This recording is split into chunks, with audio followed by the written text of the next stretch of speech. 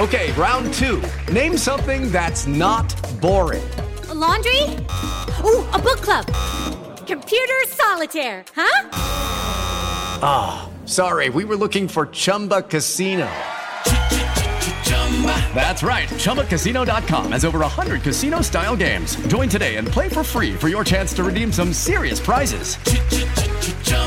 ChumbaCasino.com. No purchase necessary. Void where prohibited by law. 18+. Terms and conditions apply. See website for details. Hello and welcome to Millions of Screens. I'm creative producer Leo Garcia, joined via Zoom by TV awards editor Libby Hill and TV deputy editor Ben Travers. Today, we're going to be talking about some Apple TV Plus cancellation news from a close friend of the pod. Libby's going to lay into Denis Villeneuve a little bit, I think, right? I am? Am I? What? I thought you were. I thought we were collectively.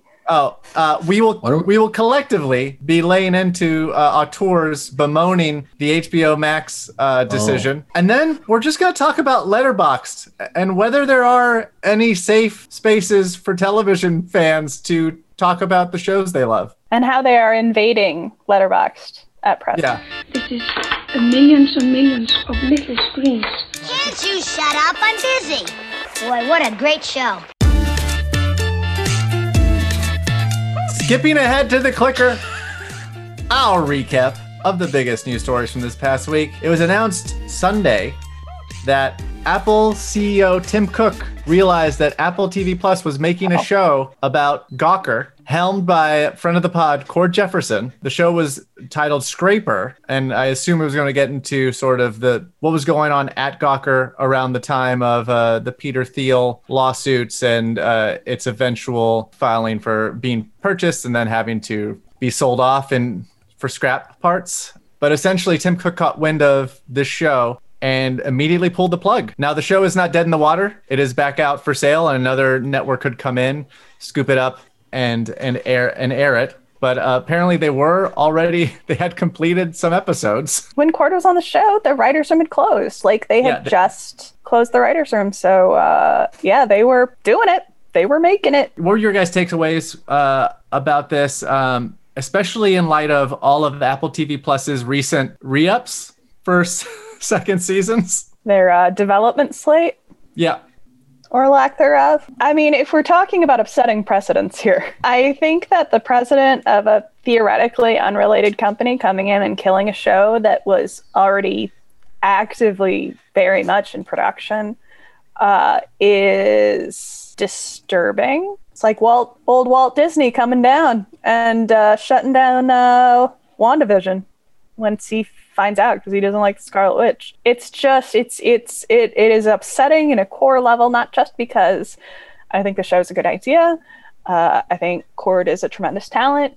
I think it goes to my theory that the people making the decisions, the creative decisions at Apple TV Plus, don't know how to make TV. But also, it doesn't matter how much they know how to make TV because there is someone always above them with the kill switch. I don't think it reflects well on Apple TV Plus whatsoever. And I don't think it suggests the place is a safe place for creators to bring their wares and be confident that they will retain, number one, creative control, and number two, the existence of their product. Yeah, in a week when we've been focusing more than ever, I feel, on the relations between companies and talent, this reflects rather poorly on one that is still trying to make pathways into Hollywood. Like, it's still trying to prove that it's not just, some giant thing from Silicon Valley that doesn't understand the business and doesn't care about the industry and is just going to crank out content for itself rather than for, the industry at large, or supporting the people who consist of that industry or who make up that industry. And, they've struck a lot of big deals with a lot of big names. We know Martin Scorsese and Leo DiCaprio are making a movie over there. We know our dear friend Julia Louis-Dreyfus has an overall deal with Apple. And I can't imagine any of them would be happy to hear that as soon as certain members of Apple learn what the show is about or what the show is commenting on, or what characters or players might be involved in the show, that could cost them the entirety of their work, that could eliminate their art and leave them stranded with nowhere to put it and nowhere to make it. Those kind of ties are fragile, but they are also extremely important when so many companies are fighting for a corner of the industry, and the voices that people know and love and want to hear from are, key factors in whether or not those corners are maintained. So like I can't imagine Jon Stewart would be happy about, this sort of thing. I would imagine there's some smoothing over going on outside of just HBO Max this week in terms of, big name enough talent reaching out to their the people, sending them the checks to make sure that they can still do what they wanted to do. And most of all, I'm just really sad for Court. I would be shocked if HBO or HBO Max didn't pick this up, especially, a year after Silicon Valley's gone, for a writer who's active in Succession second season, and then also won an Emmy for Watchmen. Like, I'll be honest and say that I was shocked that they weren't the original people who had picked this show up, and I have to imagine they would rectify that on the bounce. To speak to what you were mentioning earlier about kind of the particulars of what Apple TV Plus is allowed to do with their creative, the New York Times listed a bunch of them in the story. They're the ones who broke the Gawker story over the weekend, and one of the all but confirmed comments is that the two things Apple TV Plus will never do are hardcore nudity and China. So they're not going to go after China. There's been multiple reports that they've told creatives to avoid portraying China in a poor light because they have important dealings with China that, supersede any sort of profit that could come from one measly show. So they don't allow that to happen. They're also in the works for a Dr. Dre biopic that was abandoned when Mr. Cook had found out that story would require a lot of violence and nudity. And then one of my personal favorites that I didn't know about until I read the story was that apparently director M. Night Shyamalan was told to keep crucifixes off the walls in his thriller Servant. But also, maybe for contextual reasons, it's worth saying that one of the reasons that Tim Cook is so vehemently, I will say, against Gawker or Gawker-related content is that the Institute had actually outed him as a gay man a decade ago, I think. Kind of a sore point for him. Kind of shocked in retrospect that no one thought of that when purchasing the show, but I guess you can't always research. It's not like the internet isn't forever. Before making these $1 million investments. To be frank, that's also the reason that Gawker no longer exists, because they also outed Peter Thiel, and he sought his vengeance by essentially backing this very superfluous lawsuit with Bubba the Love Sponge and Hulk Hogan, which eventually resulted in Gawker going bankrupt and no longer existing. Well, it does exist. Someone does own Gawker, but it's just like in name only, and they want to relaunch. They've been plans to relaunch it, but like it's never really gotten off the ground. Let's segue from one streaming giant behaving badly to another streaming giant just maybe behaving too much. Last week after we recorded, Disney Plus held their Investor Day and announced a slate of shows and movies that seems to extend ad infinitum. Like it feels like we're never going to be free of Disney related content. Libby, you wrote a little bit about this yesterday based on if Disney can put all this stuff out into the streaming world and not give a shit about awards. That being said, Mandalorian was up for best drama at the Emmys, and we were all, as we've mentioned, legitimately concerned it might win. And I think I voiced the fact that if Marvel were going to have a potential horse in the Emmys race, WandaVision could be it, depending on how it turns out. It could be very trippy in a Legion Plus way. Maybe it can do something interesting there. Yeah, listen, Catherine Hahn could be nominated, but that's about as far as I'm going. It's one of those high concept things. It has a lot of things going against it. Has more things going against it, I think, than it has going for it. But like as far as quality and concept, yeah, I mean, I think it would have been more likely to be a player than Falcon and Winter Soldier. Yeah, Falcon and Winter Soldier, the Obi-Wan Kenobi show.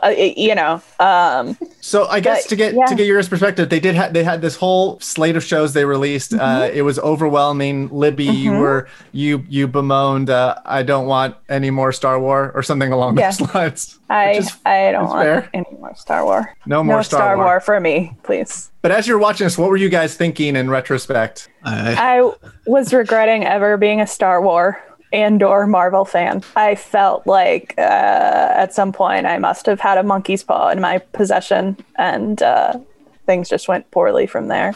I was overwhelmed when I got back to a machine, and I was like, "What is happening?" There are 400 television shows now. Yeah, and I think that was my takeaway both in the moment and when it was done. I just distinctly remember us spending the last year talking about how Disney Plus doesn't have anything other than The Mandalorian, how they're just like, we've got legacy content. We're going to have some, we're going to cycle in movies from our other brands. And, they obviously premiered Hamilton and Mulan, during the pandemic to help spur some extra interest in the service. But really it was just, we've got all the shows that families want to watch from years and years ago, as well as right now, apparently. But the future is apparently the opposite. So we will no longer be claiming that Disney Plus only has one show. They will have the full many versions of the same show. Right. Many, at the very least, versions 10 Star Wars shows and 10 Marvel shows. And, from a business perspective, this is inevitable. Disney has had an extremely difficult year. They are laying off people left and right and in droves. And the idea that they could green light to this level of excess while they were continuing to do that to, hourly workers, lower staff workers, lots of just, blue collar non-millionaires. Did film get really upset about that? Over these weeks, filmmakers get really upset about Disney announcing all these new shows but laying off the little guy. It was hard for me to keep track, maybe, but it was lost in the sea of news alerts. But again, like this was inevitable because with success, they do more, and we've seen everybody pivot to streaming, if you will. And Disney seeing that as a huge profit center. And one of their few remaining profitable branches, putting all their eggs into that basket is not surprising. And no, they didn't announce anything similar to HBO Max, where they were going to premiere all of their movies on the service, but they did say that 80% of their content is going to be focused toward Disney Plus, and that's quite a bit. So I you know me, I'm just sitting there staring at the names that they've gotten to do this and being like, oh, I'm so excited for Justin Simeon that he has this opportunity, and I hope this is a project that he loves, and I'm sure Lando will be good. But really the best thing that can happen from that is Donald Glover and Justin Simeon spending time in the same room together and hopefully having enough time to discuss something else. And I would rather see whatever they discuss and come up with after Lando than Lando itself. But Disney has, again, kind of mastered the art of tying in respected creatives to their blockbuster cookie cutter content as a means to make people think that it's better than it is. And they will continue to do that for as long as we buy into it. And it seems like people are buying into it. I'm wondering if it works. I'm wondering if Chloe Zhao had a higher profile because she got the Eternals. So now when Nomadland came around, she was more of a familiar entity. Like, I wonder, like, I don't know if it does. I don't believe that it does, but I maybe it helps. I want to believe that there is some greater benefit. I know there's a greater benefit in the fact that many of these directors would never be working on projects of this scale with this kind of budget without Disney.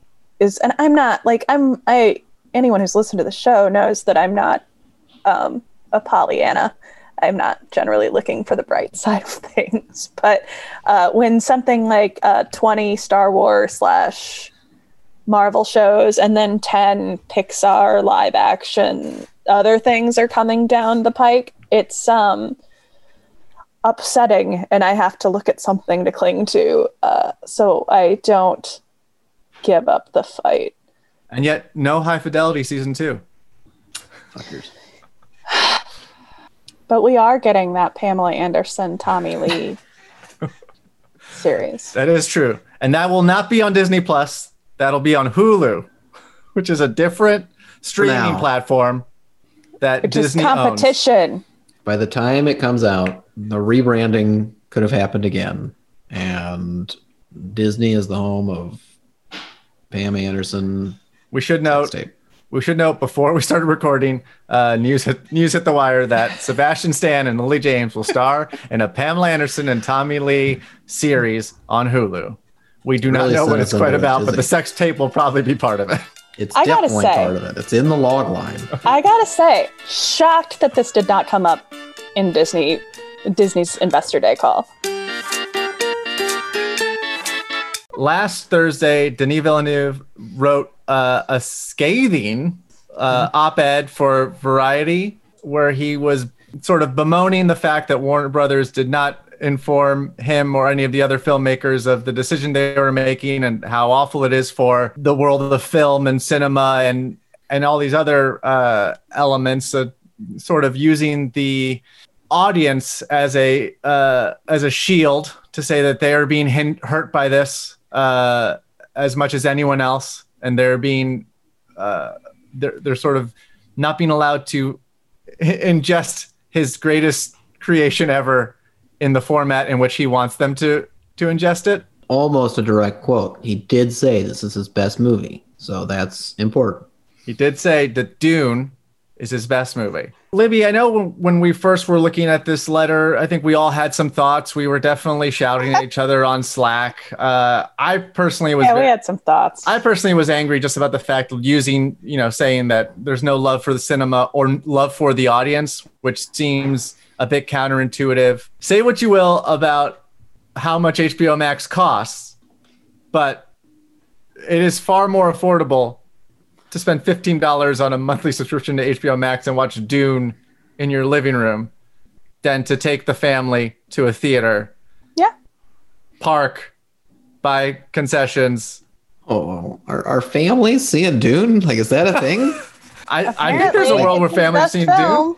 That's going to be a PG-13 movie, though, at least, right? So we're not talking kiddos. We're talking like, high school teenagers who'd rather be with their friends. Yeah, we're talking the people who have to pay full price for a ticket. Family seeing Wonder Woman 84. So I think there's a lot that we can delve into in this letter. In fact, this could be the meat, but we're probably not going to spend it on the meat. But like the idea that there is this pretension with film and cinema, the idea that his thing is important and streaming is a different thing. He does say something along the lines like, streaming's great for the things it does, but films are different. And, this has to be seen in the theater. Streaming alone can't sustain the film industry. As you know it, streaming can produce great content, but not movies of Dune scope and scale, which I think we all, in talking, we're like, I guess that means only movies of Dune scope and scale are cinema, which means most of the best pictures of the year, as people are rating them on lists, are not cinema in Denis Villeneuve's eyes. So like something like Never, Rarely, Sometimes, Always, not cinema. First Cow, probably not cinema. There are all these things that this letter does bring up, and this is definitely one of them, that like, if you make a big tentpole picture, you are better than these other things. Suicide Squad 2. Cinema. Cinema. What did you guys think? What's your takeaway aside from this being bluster? Ben, you mentioned that this might just be 4D chess on Denis' part, where he is just trying to force HBO Max's hand, so they have to make Dune 2. Yes, there have been for months now, if not longer, heated discussions in the IndieWire newsroom, virtually and back in the day in person, about whether or not the Dune project would be a successful blockbuster or one of the most egregious bombs ever to hit theaters. Now that we know it's not going to hit theaters, the conversation has turned. I do believe that a lot of this article is focused on preserving Dune into the future. I think that him saying that it is his best film is showing his level of investment as well as his. I'm not going to call him a liar. His belief that he's made his best feature yet. I again will find that hard to believe until I see it. Him declaring that they may have killed the franchise by releasing it on HBO Max, that they may have ended the possibility of Dune moving forward, felt almost immediately as I was reading the words as a sentiment expressed for the exact purpose of making HBO Max do the opposite of prove me wrong. Otherwise, it's your fault, not mine, that Dune is a massive failure. Ben, Warner Brothers, not HBO Max. HBO Max is not going to foot the bill for Dune 2. AT&T, Warner Media, Warner Brothers, Disney, HBO Disney Max, Plus, Apple. Listen, I know Casey Blois is personally paying for the Dune sequel. So anyway, it did carry that level of strategy for me, I guess, because airing your grievances in public, especially in Hollywood, usually has alternative motives than just I had to say this and put it out in the world. But my biggest other takeaway from this is simply that they should have told him. They should have just told him. Yeah, that's beyond reproach. The fact that they didn't let anyone know is sort of insane. I don't think anyone's arguing that this was well. I know. I'm going to let Libby continue to handle the other arguments that I completely agree with, but I will just position it as saying that as I think we mentioned last week, that Warner Brothers, that HBO Max, that Warner Media, that everyone involved in this decision did not tell any of the artists that this was going to happen, and that they consciously let them find out via a news release or from anybody who just walks up to them or calls them on the phone or Zooms them. So we were talking a little bit before we started recording about the sort of backlash to the backlash about the letter, which is like for people like us who are going like, it's insane to use the audience as a shield here and say that you're doing it all for them, especially when he closes the letter by saying like, I stand in solidarity with the 16 people that this has also happened to, essentially just the directors of these films. These are the people that are hurt most by this decision. And there was some talk online about the fact that this is like a union busting move.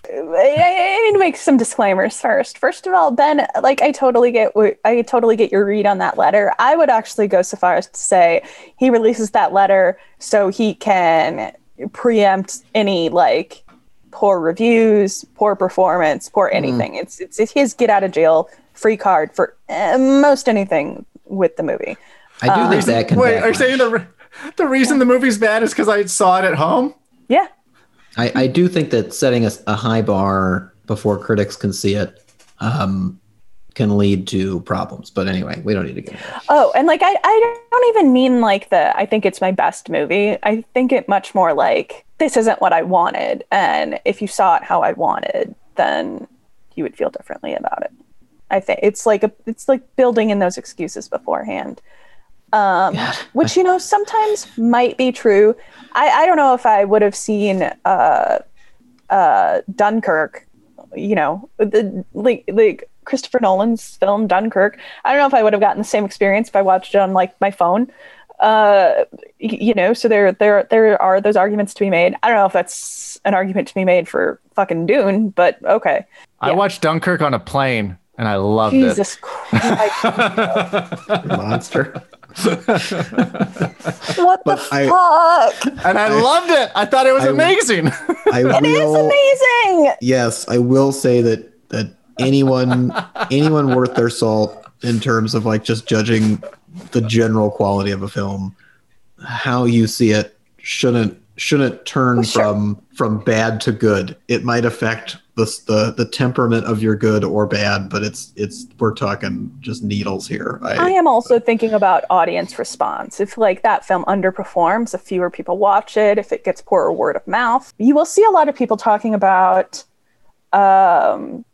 union busting. that this move on Warner Brothers' part to release the films day and date on streaming was a move to work against unions that have not moved quickly enough to get quality representation for streaming rights as compared to like theatrical release, and how if you are supportive or understanding of Warner Brothers' move, that means that you're siding with a multi-billion-dollar corporation and you're a bad person and you want artists to starve and you aren't thinking about the little guy, except this is not a new thing. As we were discussing beforehand, Ben pointed out extremely well how this has been something that's been plaguing television for years. And film didn't care about it then. It was none of their business. They could have done things to change it, and they didn't. They could have gotten right on board with making those changes and making it an issue that they wanted to support, and they didn't. But now it's a problem because it's affecting film. I hate it. Like, this is everything we've been talking about. Like, there is this divide that TV, because it is more accessible, because it is, there's so much more of it, because of all of these things, they are fighting these fights on their own, and then film will deign to swoop in when it's a problem for them. And then we should all care about it. I don't think the Warner Brothers move was based solely on union busting. I think they handled it terribly. I think they did it probably because they know how much shit they would get blown back in their face. I think they knew that the second they told one person outside of the circle that it would be leaked to every paper, every AP, everyone in the world, with exclusive, furious directors making that first, having their say first. I think that's why no one knew. And I don't suggest it as a creative model. I don't suggest it, but I see why they did it. It's not okay, but it's a year. Vaccines are going out right now, but how long will it take for them to get everywhere? How long will it take to get them in like West Texas or on the reservations in South Dakota? And how long will it take for people to safely be able to see movies in theaters? And like, are we going to shut everything down until then? I don't understand the philosophical argument against releasing these things on streaming. It's not as though they're not still being released in theaters if that's how you want to see them. But there's this pettiness to all of it that I can't stand. And the disingenuous argument of thinking about the little guy. I mean, little guy doesn't care about back end profits. Little guy isn't invested in box office take. And what about the little guy of like the viewer?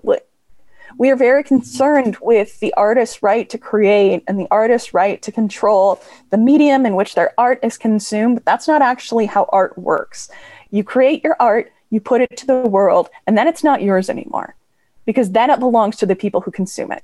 I don't know. The arguments around this are very strange to me, and they get me very heated, and I apologize. But it's just, if you want to think about the little guy, think about the little guy who got laid off from their minimum wage job, or that kept their minimum wage job, but they have to go out and risk COVID. So now you want them also to go out and risk COVID to see your fucking movie? Like, see they can entertain their kids?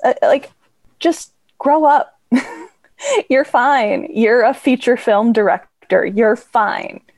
I don't know. That's probably a very simplistic take on it, and I apologize for my own ignorance, but it's making me crazy, and I'm gonna start burning shit down soon. It's not how much you make off of the thing; it's what kind of resonance it has in the world. These movies, they're either going to be resonant and remembered, or they're going to be forgotten because they don't connect. And it's not going to be HBO Max's fault one way or another. I think about this all the time now because I have to watch things in so many different ways. And honestly, some of my best experiences with some of my favorite shows are untraditional viewing experiences. On a long road trip of late My wife was watching an episode of Succession that I'd already seen, and I could only listen to that episode of Succession because I was driving. And it's might be the best episode of TV I saw all year, and I didn't see it. One of my favorite movies, if not the best movie of the year, was Steven Soderbergh's Let Them All Talk, which was on HBO Max, and whose opinions we've already talked about in this regard. But I watched that in bed with my wife and the two cats laying at our feet, and it was just this moment of family where I was just like, I'm literally holding the art in my lap, surrounded by everybody who's like most important to me in my immediate family. And this makes it better. Like, this makes this experience better.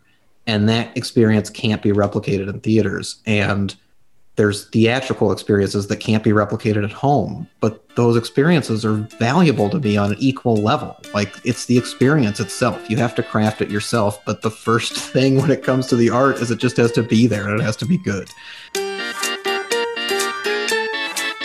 Well, this idea of the blurring line between what is film and what is television brings us to something that we sort of just happened upon in passing when You happened upon. that I happened upon in passing because IndieWire has an official Letterboxd account.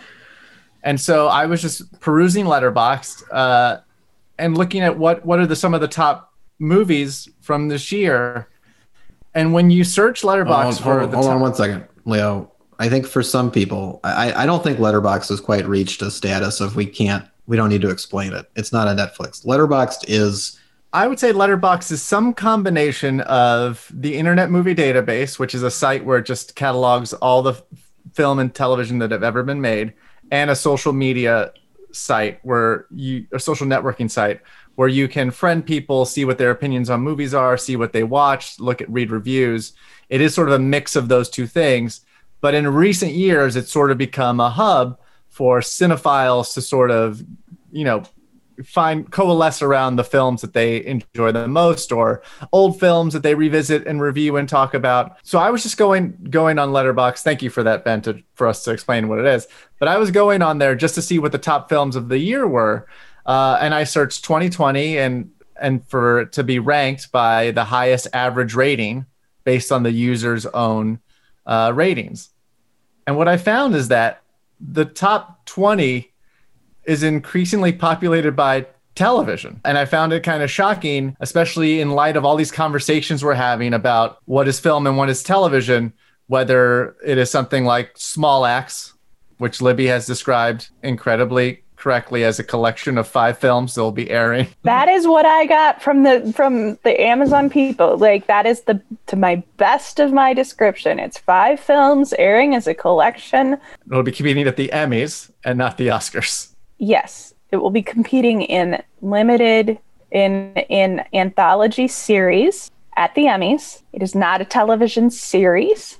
It is not none of the movies are television episodes. Well, there's that. Then there's also what we were just talking about with Denis Villeneuve and him saying that, streaming is one thing and films of his scope and scale are another. But then looking at this list of what Letterboxd was serving me as the top pieces of content of the year, so many of them are television. I May Destroy You is in the second spot. I should note, in the first spot is a Brazilian music special. That's the highest rated thing of 2020. Third is Taylor Swift acoustic sessions for Folklore. But in the rest of the top 20, you have I May Destroy You, Middleditch and Schwartz, which was a collection of 3 improv shows they did on Netflix, The Last Dance, Queen's Gambit, Normal People. Like, those are all in the top 15. What do you think about this Letterboxd revelation? What does it say about television v film? What does it say about, Libby, you talked about, what does it say about where do people congregate to talk about television? I mean, I think that's the thing. We had a big discussion before we started recording about like what we want to say about this, because we don't want to talk about how it says that that TV is better than film, and it's not necessarily about the blurring of lines. But I think my biggest takeaway from this was the fact that it feels like people want to talk about TV, and people want to talk about TV the way that people have traditionally spoken about film, which is to be taken seriously, to be able to express their own creative thoughts and analysis of what they've watched, of what they feel is high quality. They want a place to reflect their opinions on things and to be heard and talk in an educated fashion. We've seen this a lot. There have been film specialty sites that have done this on message boards, offshoots of, I know that the former website, The Dissolve, has a very active commenting community on Facebook long after the site has ceased to exist. It seems as though film, especially cinephiles who are looking for the best in film, will always find a place to congregate. But a place to do that with television has never really naturally suggested itself. Now, we talked a little bit before about the Internet Movie Database, where we went digging in their best TV shows of all time, and it was an adventure. But that is it. One of the things that I think television struggles with is that I do feel like it is the medium where we're seeing some of the best art being produced, but also there is a lot of shit, which isn't to say that that's different from film. There's plenty of shit being made in the film world too. It's just people really like talking about the shit. And people really like talking about their terrible taste. So there isn't a lot of places to talk about your quality television takes online, other than IndieWire. But yeah, so I see that leaking into Letterboxd, and to me it says there needs to be a better place to host a kind of general conversation about TV online, so people don't have to go just to like specific subreddits for whatever show they want to talk about. We can have a nuanced conversation about television as a whole. One thing I should note is that of all the television shows that are on, or all the television that is on Letterboxd, they only include limited series. So you will see things like Schitt's Creek pop up, but it's like a Schitt's Creek finale special, like a look back, or a Modern Family finale special. They do not include episodes of television or seasons of television. That takes me to a very different place, and a very antagonistic place about what film people think is film, which is television if it's good enough. Which is infuriating. I do think that, while I don't know the internal process at Letterboxd, I would guess that limited series is included there because of how many television creators have said, "Oh, it's like an 8-hour movie," which is infuriating and not actually true. But yeah, and I also think it does go back to just that general want to discuss the things with the people who, I don't know, who you want to listen to, like. Yeah. The audience for the new Pope and the young Pope aren't necessarily, like the general Reddit crowd. And the audience for, I May Destroy You is it's vast and diverse and exciting, but it's also a show that's challenging and is made for people who will appreciate that challenge. And, a lot of the people on Letterboxd apparently really loved the 37-minute short film that was the third part of World of Tomorrow. Like, they're going to seek out that niche content. And I'm not saying that a lot of these TV shows are niche. Obviously, Queen's Gambit has blown up. Normal People has blown up. These are big things. But you want to follow your filmmakers to a certain extent. And, in all honesty, that was part of how IndieWire transitioned into television. It was that a lot of the filmmakers that they were covering were starting to, get courted over to TV, and they wanted to be able to continue the conversation in that realm. And, when you are a huge fan of Lenny Abramson, as I know so many of us are, and he goes off to make Normal People, and then he decides to make Conversations with Friends, you don't want to stop and wait for him to come out with his next movie. You want to continue to have a discussion with people who are fans of Lenny Abramson. And, Letterboxd is right now the only outlet for that, or at least the most popular outlet for that, or for those voices, those people, those fans, and rather one of the more efficient ones and more stylistically, aesthetically pleasing ones. But yeah, I completely agree in that the choices that they make for what qualifies as a Letterboxd entry seem to be gauged on whatever they think is good, or whatever they think qualifies as closer to cinema than television. So, such as SB Nation's History of the Seattle Mariners. Yeah, exactly.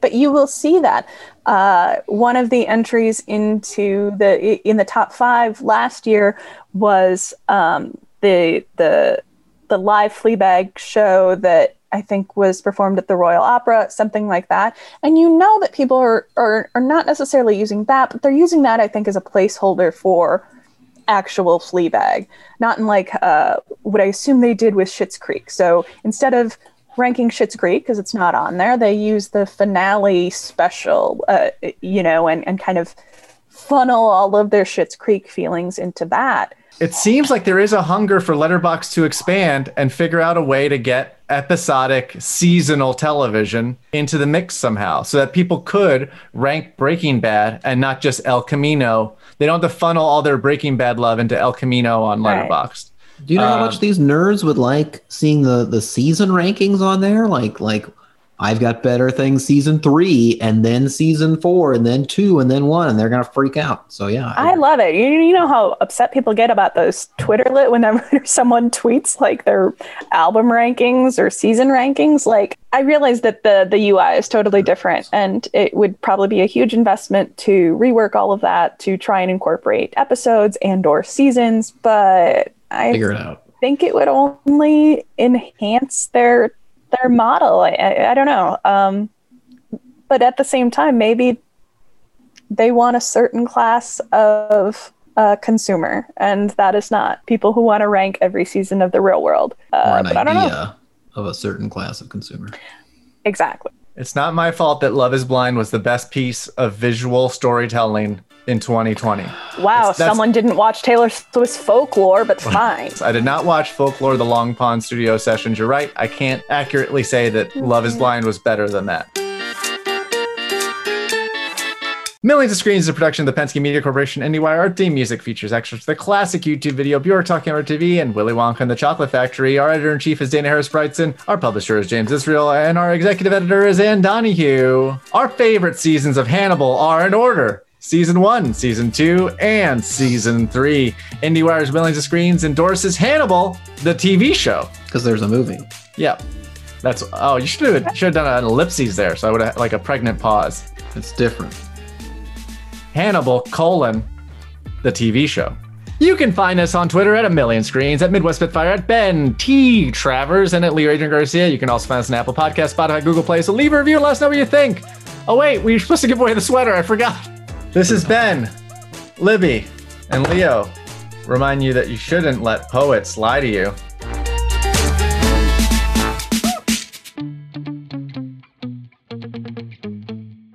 You shouldn't let poets lie to you. Ain't nothing wrong with a couple of cold brews and a cool podcast. Step into the world of power, loyalty, and luck. I'm gonna make him an offer he can't refuse. With family, cannolis, and spins mean everything. Now, you wanna get mixed up in the family business. Introducing The Godfather at ChumbaCasino.com. Test your luck in the shadowy world of The Godfather slot. Someday, I will call upon you to do a service for me. Play The Godfather, now at ChumbaCasino.com. Welcome to the family. No purchase necessary. VGW Group. Void where prohibited by law. 18+. Terms and conditions apply.